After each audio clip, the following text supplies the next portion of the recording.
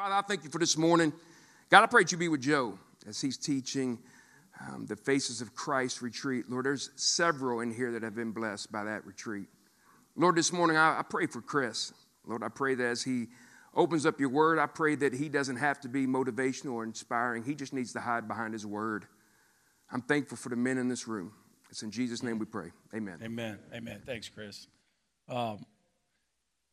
Bring up that generosity challenge. I just share with you guys maybe something you guys could do as tables or friendship groups moving forward. Our group has started this tradition. We do a Santa breakfast every year where whatever the generosity challenge is, we raise money for that. It goes this year, went to a single mom that was really in need. That was a neat thing how we came alongside her. But then I always keep an extra little bit and we go to Waffle House, and we leave a waitress just a monster tip, just right before Christmas, and we always do it. This year, the guys were amazingly generous, and we left her about $750. And I always do it, we're 6, 8, 10 of us there, so I'm paying for the bill, so she gives me the check, and I always give them cash, and I always put the small bills on top and hand her the money.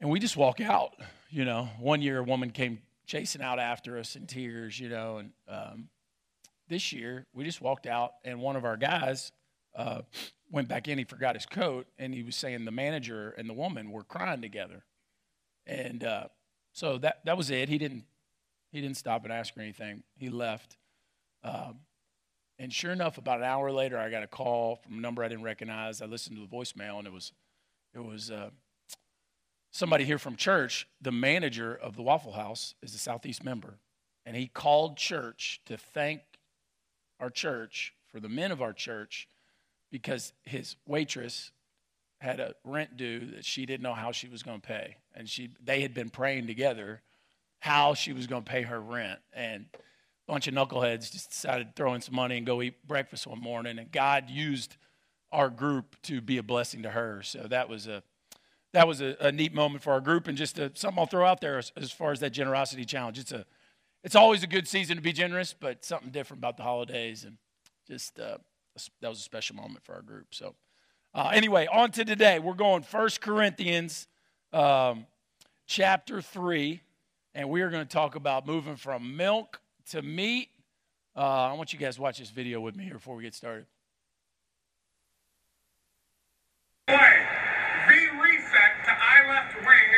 Flex, fullback right, halfback Q8, crunch right, flex right counter.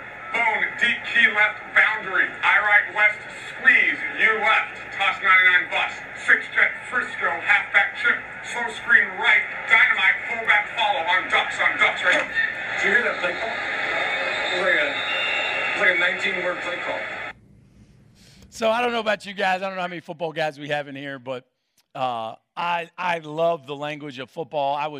I played football up until high school, and then just played basketball and baseball in high school, and then, played baseball after that. And baseball has its own language. Basketball certainly has its own language. Football's language is just different. It's just a different language. If you don't know the language, you have no chance to execute the play. If you don't know the language, right? How do I learn the language? Somebody teaches me the language. We get in film study, and I learn the nuances of what the language means, right? We get out there on the practice field with our dudes, with our brothers, with our teammates, and we get in position. We work on the specific roles of what the language means to each position group, and we go out there and rep it. And eventually, you find yourself in a huddle on Sunday morning where Andrew Luck, there's a piece of that got cut off on the front end where he says, "Long one here, boys, listen up." And I don't know if that's been spliced and that was like 3 different play calls that they merged all together, or if that was actually a play in the Colts playbook that year. But for us to listen to that kind of sounds silly, kind of sounds foolish. Like, what the heck am I going to do with that? I have no clue what he just said. I've been coaching my oldest boy has just finished is in the midst of finishing his 8th grade year, and I coached his football team all the way up the ladder. Well, when we got to the 7th grade year, Coach Cantwell over at Cal, my kids go to Cal, Coach Cantwell wanted us to start running the middle school playbook. Well, Coach Cantwell runs Bobby Petrino's system playbook for their high school. So for in middle school, we all of a sudden had to learn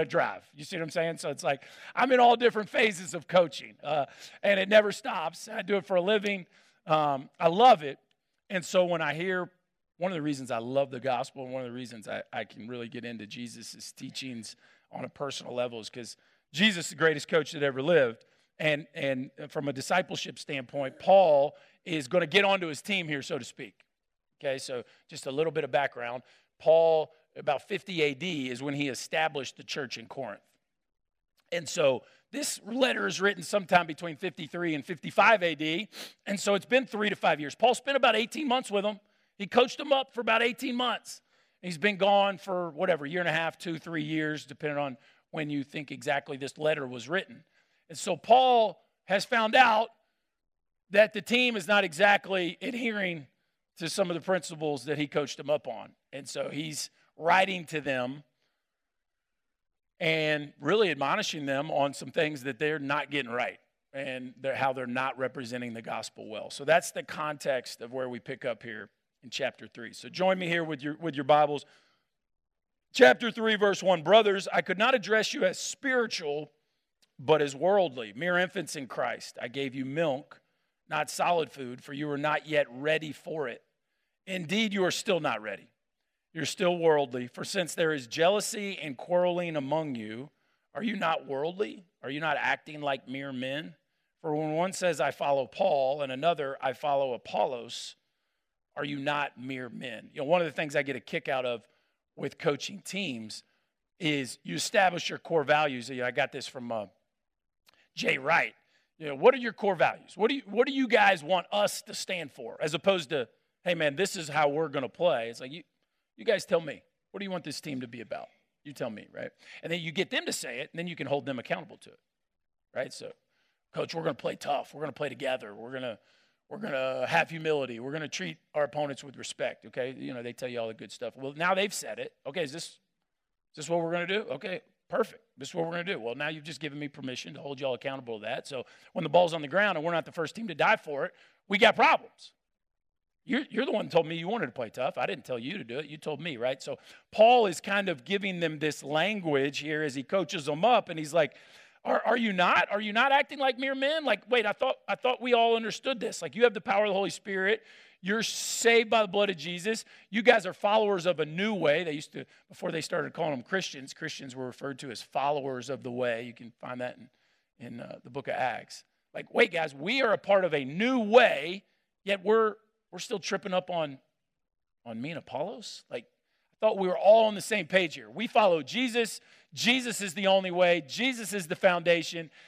I thought I could talk to you guys as big boys, but you're obviously still mere infants in the faith because you keep getting tripped up on this, like, who do you follow, me or Apollos? And it's just not a sign of a mature believer. And so Paul, and he sets this up for us in the first 3 chapters of Corinthians, there's kind of 3 types of people. There's the natural man who the gospel is foolishness to that man. It means nothing to him. He has no claim of Christianity. I always like when I interact with men one-on-one. What's your take on the Bible? Well, I think it's God's inspired word. I believe it from the first word to the last. Okay, that sets the tone of our conversation. I think it's a good book of wise sayings. Okay, that changes the way we're going to communicate, right? Or I don't know a thing about the Bible. Okay, well, that's because if they haven't confessed faith in Jesus and proclaimed God's word as infallible, well, then we can't have a certain conversation because we're not exactly dialed in on who our authority is.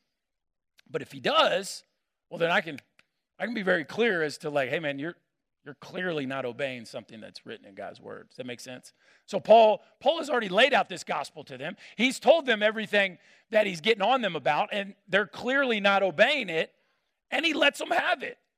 Like, guys, we're supposed to be the light of the world, and you guys are arguing over me and Apollos.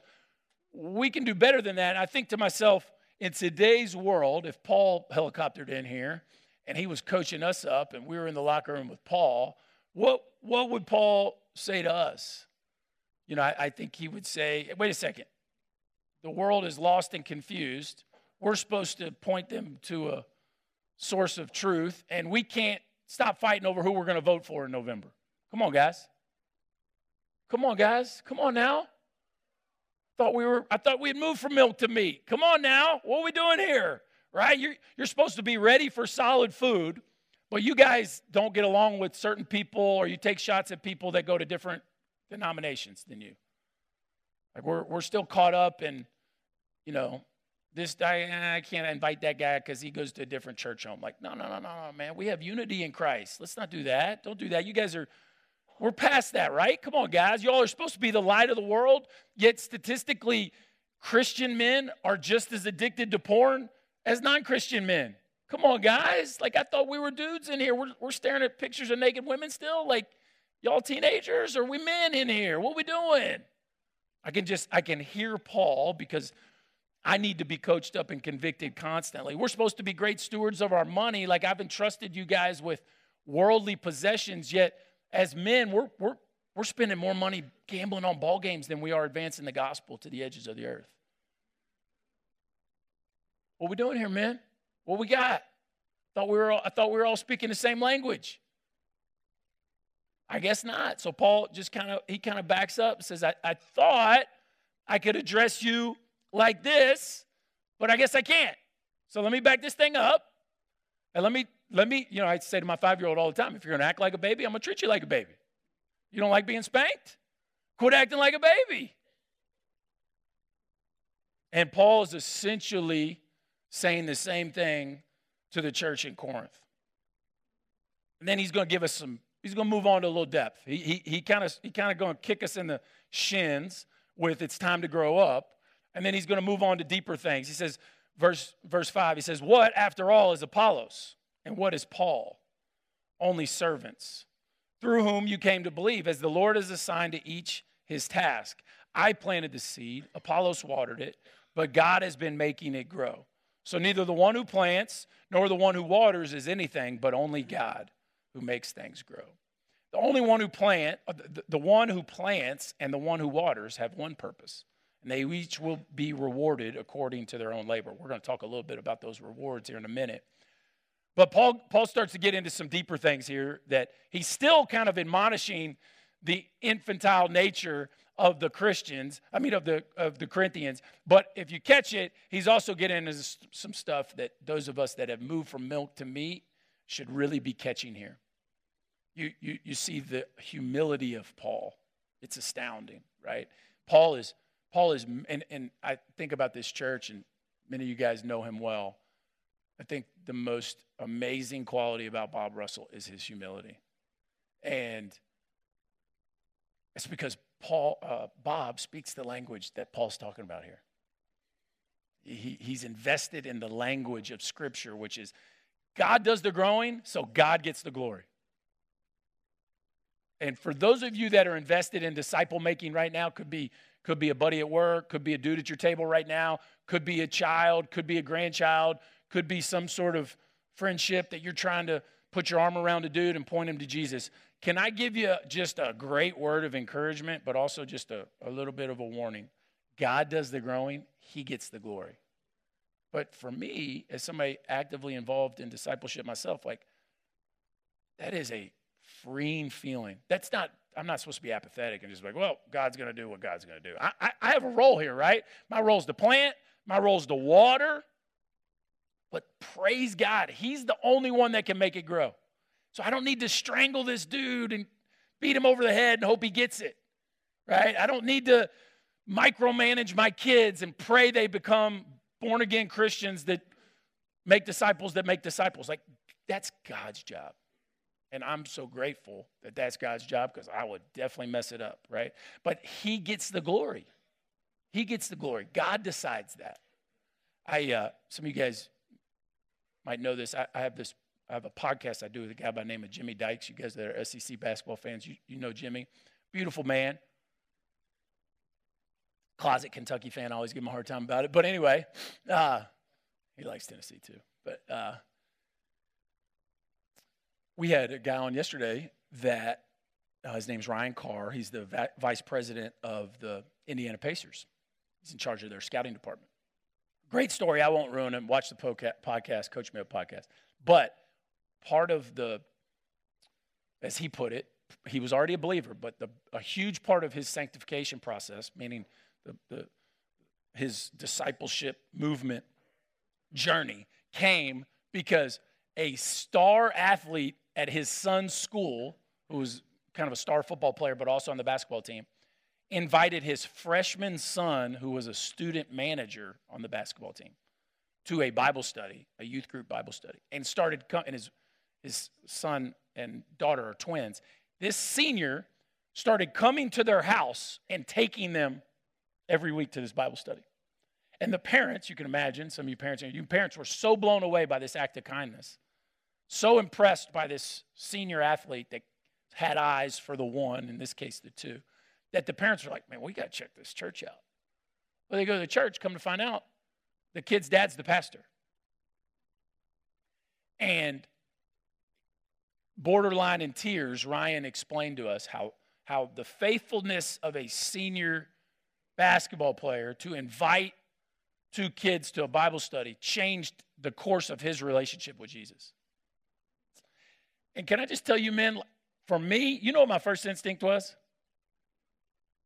Man, that dad must be awesome. Like, but who's supposed to get that glory?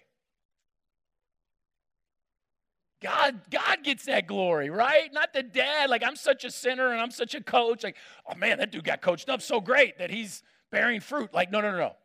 The dad was obviously faithful in planting seeds and watering seeds, but God gets the glory for that. Praise God for that. And the kid is the one who's doing it, right? I'm just so quick to give man the credit for things that God makes grow. So it's a beautiful story of faithfulness and discipleship. But Paul is helping us out here. Because number one, when we think it's our job to make it grow, we're going to beat ourselves up when it doesn't work. And the enemy's going to whisper, you know, you're not very good at that discipleship thing. You might want to just keep your mouth shut. Or he's going to puff you up and you end up with spiritual pride of like, man, I'm really good at this. Look at how big my table is. Look how many dudes we have. Like, neither one of those are true. Neither one of them are true. God gets the glory. God does the growing. You with me on that? And Paul is setting the table for what a person that's moved from milk to meat understands, which is, go back to verse 5. What after all is Apollos and what after all is Paul? What are they? He says it very clearly. What's it say right after that? Servants. That's it. You guys think I'm like so important y'all are fighting over me or not at all. We're just both servants. That's what we are. And again, praise God for a church where our senior pastors model that very, very well for us. As we go on, verse 9, we are co-workers in God's service. You are God's field, God's building. By the grace God has given me, I laid a foundation as a wise builder, and someone else is building on it. Each one should build with care, for no one can lay any foundation other than the one already laid, which is Jesus Christ. If anyone builds on this foundation using gold, silver, costly stones, wood, hay, or straw, their work will be shown for what it is, because the day, I want you guys to take note of that. In your Bibles, is the word day capitalized? Yeah. The day will bring it to light. It will be revealed with fire, and fire will test the quality of each person's work. It has been If what has been built survives, the builder will receive a reward. There's this reward language we're talking about. If it's burned up, the builder will suffer loss, but yet will be saved, even though only as one escaping through the flames. So this is important, back to this language of believers, right? You got to have the Holy Spirit to dive in here and really digest all that Paul's talking about. We got to be tethered to the vine. We got to be investing in the things of God. We have to have a deeper understanding of the tenets of Christianity to really follow what Paul's saying here. This whole conversation is not about salvation. You go back to the first verse. Brothers and sisters. Like, he's talking to the family of believers. This is not about you're saved or you're not saved. This is about spiritual maturity. This is about deepening our walk with the Lord, right? And about moving from milk to meat. And so Paul here is talking about things that I don't know about you guys, but like for me, I have to really prayerfully work through these verses. Why? This whole concept, I don't know how you guys are, this whole concept of rewards in heaven, treasures in heaven, I'm like, okay. Like, you know, I've spent my whole life in this competitive world and I love it. Like, I kind of don't want heaven to feel like that. I want it to just like, can't we all just be the same in heaven? Here's the good news. It doesn't matter what I want or what I think. It's God's word. It's his language. It's my job to learn it, trust it, and obey it. And we see very clearly, Jesus talked about treasures in heaven. Paul has now talked about rewards twice here in this passage. And, you know, Jesus, don't store up for yourself treasure on earth where moth and vermin destroy and thieves break in and steal. Store up for yourself treasures in heaven where your heart is, where your money is, there your heart will be also, right? Where your treasures is, there your heart will be also. Like Jesus had talked about this. Paul is reiterating there are rewards in heaven. First thing's true. only foundation, Paul says it very clearly, the only foundation is Jesus, right? That's it. You are God's handiwork. You are God's field. You are God's building. Verse 9, if anybody's struggling with identity today, praise God for verse 9. If you're looking for, man, what am I doing with my life? Here's what Paul has to say for you. You are co-workers in God's service. You are God's field, and you are God's building. If that's not an identity for you, I don't know what could possibly be. So wherever that finds you, you're a mechanic, you're retired, you're a doctor, you're a lawyer, you're a teacher, you're whatever, wherever the Lord has you, this is actually who you are. And he just put you there to be his hands and feet in this place and time, right? It's a beautiful identity verse. By the grace God's given me, I've laid a foundation as a wise builder, and someone else is building on it. But make no mistake, the foundation that we see there in verse 11 is Jesus Christ. That's it. That's it. But our lives, we're building on that. And Paul says at the end, what our lives stood for, our ability to be used by God to bear good fruit, is going to be tested by the fire. And some are going to be precious stones that last through that fire. Some, it's going to be wood, hay, and straw, and it's going to burn up like that. And I don't know what it looks like. And I think it's a good thing that we don't know what it looks like, because we're sinful and human, and maybe if we did know what it looks like, we'd be, it's not that cool. I'm not like, no, I want to chase after the mystery, the profound mystery of treasures in heaven. I want to invest in the things of God. Number one, to make him known and show love to other people. But, hey, man, if there's treasures in heaven, I wouldn't mind a few. Like, I don't know, but it very clearly is the truth. And I kind of am kidding when I say this, but I'm kind of serious. Don't miss verse 15. If it's burned up, the builder will suffer loss, but will be saved. But only as one escaping through the flames. Now, I don't know about you guys. I'll take heaven however I can get it. I just want to be in heaven. You guys with me on that? Amen? Right? But I really don't want to be running in with my tail on fire. You guys with me on that? I'd rather not. I'm in. I'd rather not. Now, praise God, he's the one that makes those decisions, right? But here's what we do know. You know, sometimes we get caught up in what we don't know. My man Tom asked me about something today. Sometimes we can get lost in what we don't know. What do we know? What do we know? We know that we are called to invest in treasures in heaven. That's what we do know. We know that we are called to follow the playbook that God has set up for us for his glory and the good of others. We are certain of that. And back to my original story, just a bunch of dudes from a Thursday morning decided to throw some cash in a hat and hand it to that one's going to last. That one's going to last. There's a lot of wood and straw and hay in my life. Mr. Bridgman's seen some of it. You come watch me coach a game. I got some wood and hay and straw. Trust me. I got a few things that are last. And I'm going to try to build on that through God's grace. Not for my glory, but for his, because he does the growing, not me.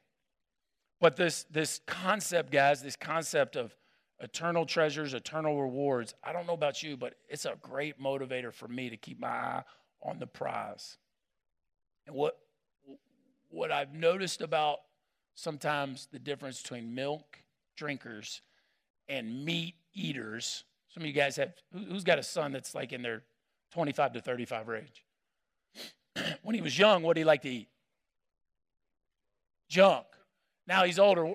You take him to dinner, where does he want to go? Right? I had somebody say Jeff Ruby's the other place. Like it used to be when my 5-year-old, I can hand him mac and cheese. He thinks it's the greatest thing ever, right? You get in the 20s, like, hey, Dad, let's go somewhere nice. I'd like a nice steak. Yeah, that's right. And as believers, when we start moving from milk to meat, we move past this concept of, I'm saved. Praise God, I'm saved. Yes, you're saved. And that is a free gift of God so that no one can boast. Right? Romans 6:23 says, the wages of sin is death. The gift of God is eternal life through Christ Jesus our Lord. That's the gift of God. You did nothing to earn it. That is a gift. Praise God for that gift. Ephesians 2:8, for it is by grace you have been saved through faith, not of yourselves. It is a gift of God. But the prize, that's the gift. The prize that we're going to talk about later in 1 Corinthians, the prize is holy living. The prize is abundant life. The prize is watching men and people that you've poured into walk in the truth. The prize is a calmed conscience. The prize is investing in the things of the kingdom of God. That's the prize. And when you're around someone who's chasing after the prize, not for their glory, but for God's, there is a very distinct joy and purpose that emanates from those people. And so as men, as we're trying to move from milk to meat, like, can we rest in the peace that only God provides, the fact that He saves us, not our works. Our faith and our confession of that faith in Jesus saves us on that day, capital D, whatever that day exactly looks like. Not an end times conversation. I'll let Joe get into that. But He has so much more for us until that day. Let's not just drink milk until that day. Let's not run into heaven with our tails on fire. Man, let's chase after the prize.